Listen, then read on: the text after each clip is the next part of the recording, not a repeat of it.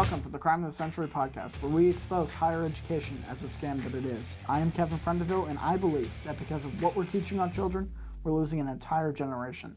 Now today, as always, we'll be diving headfirst into controversial subjects, undaunted by political correctness.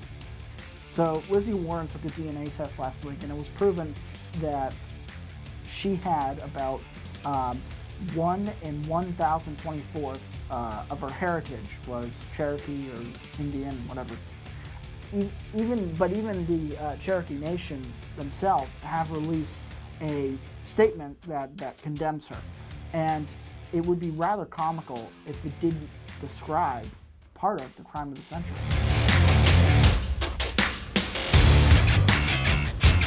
So the issue, obviously, is affirmative action. You see, Elizabeth Warren didn't become Indian, and I remember because I was actually in Massachusetts. I was running or part of a campaign to get a man named John Golnick elected, and he was endorsed by Scott Brown, who was the incumbent and who Elizabeth Warren was going to destroy, just because it's Massachusetts and she's a Democrat and she's not Martha Coakley, so there she goes. Regardless, really what happened with Elizabeth Warren, it's funny, she didn't write at all that she was Indian until she had the opportunity to go to Harvard. Now, at Harvard, they need a certain amount of diversity there, right? Because it can't be all people with merit and money, and you don't want to have too many people in Harvard that are just there on IQ. So she writes in that she's Indian or Cherokee or whatever, and they championed her as the first Indian woman, Native American, First Nation peoples, Indian, whatever they are, Native Indians. But they would champion her as the first Harvard law professor Indian professor or something like that. And she towed the line perfectly. Obviously, she's on the left and she's an Indian. But really what it gets down to is there was no, and I don't know, maybe she's obviously a smart political player. She knows how to kind of work the system and work those who believe on the left side of politics. So I'm not saying she's an idiot, but at Harvard you're going up against the best of the best, or so they say. And so there might have been people who were more qualified on merit than her, but she wrote down she was an Indian.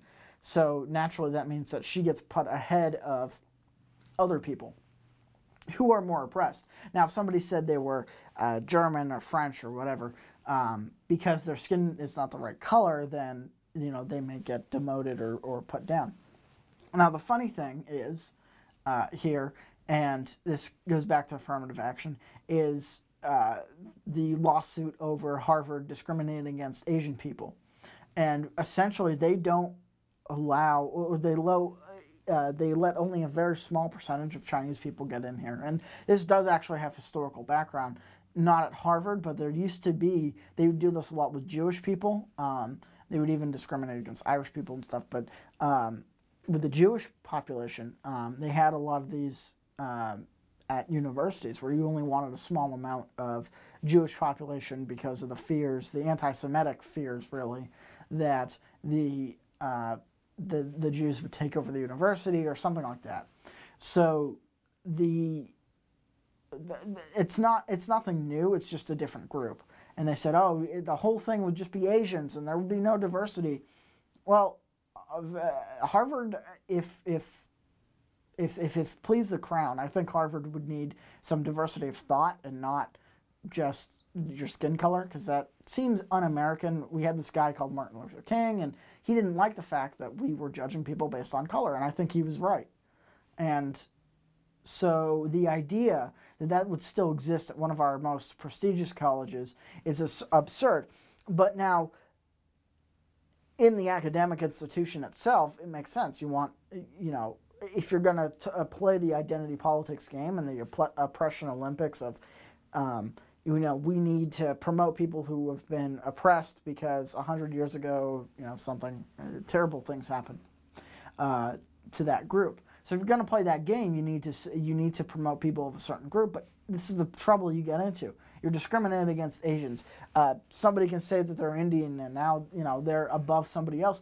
What happened to merit? What happened to the idea that I'm better than you at a certain task, and because that task is needed, I hold more value than the other person?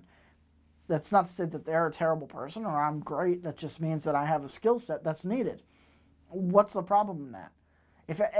If everybody at Harvard was Asian, so there'd be probably communist Chinese and conservative, well, other Chinese who hate the communists, who come over here because they hate the communists, and they send their best and brightest to Harvard. What's the problem with that? And they talk about, oh, we need a certain percentage of black people, a certain percentage of white people. What does the color of your skin have to do with any of this? And it's funny how the argument has shifted, because when I was in school, in public school, again, in Massachusetts, a lot of the times, especially later in high school, where this story comes from,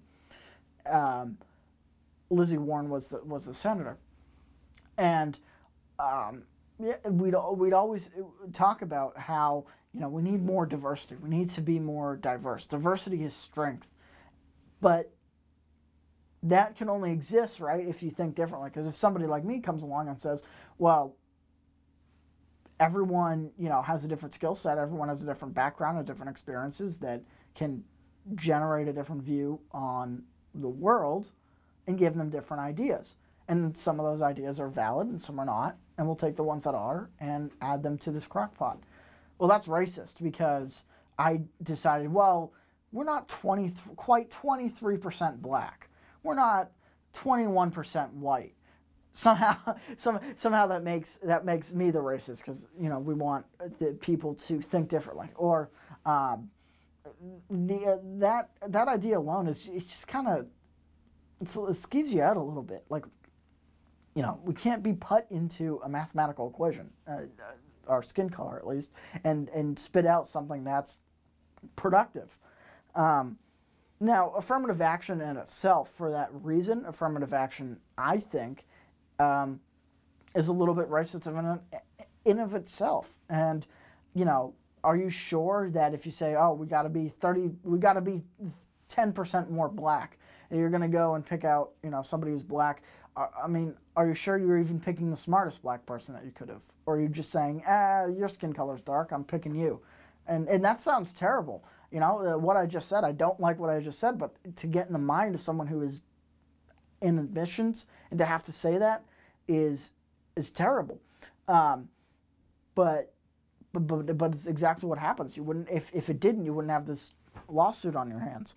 And now maybe affirmative action is necessary in the 70s, when you still had some of the old prejudices were still around, and you couldn't necessarily guarantee that somebody would do what the law requires, which is why you have like the 14th Amendment for the right to vote and all this stuff, because you had to make sure that people in that who were coming out of a different past, you had to make sure that they adapted to the new laws, and they changed.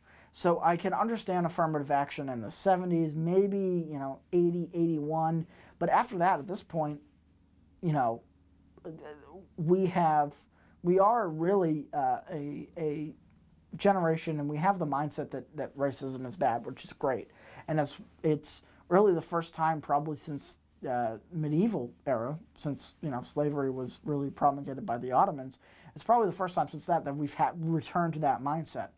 That's great, but we need to actually act on it. We need to understand that you aren't going to get a perfect percentage of all these different people, and that's not racist. What's racist is barring good people from getting a position because of what they look like. And it's a shame that we have to say it, but it's part of the crime of the century.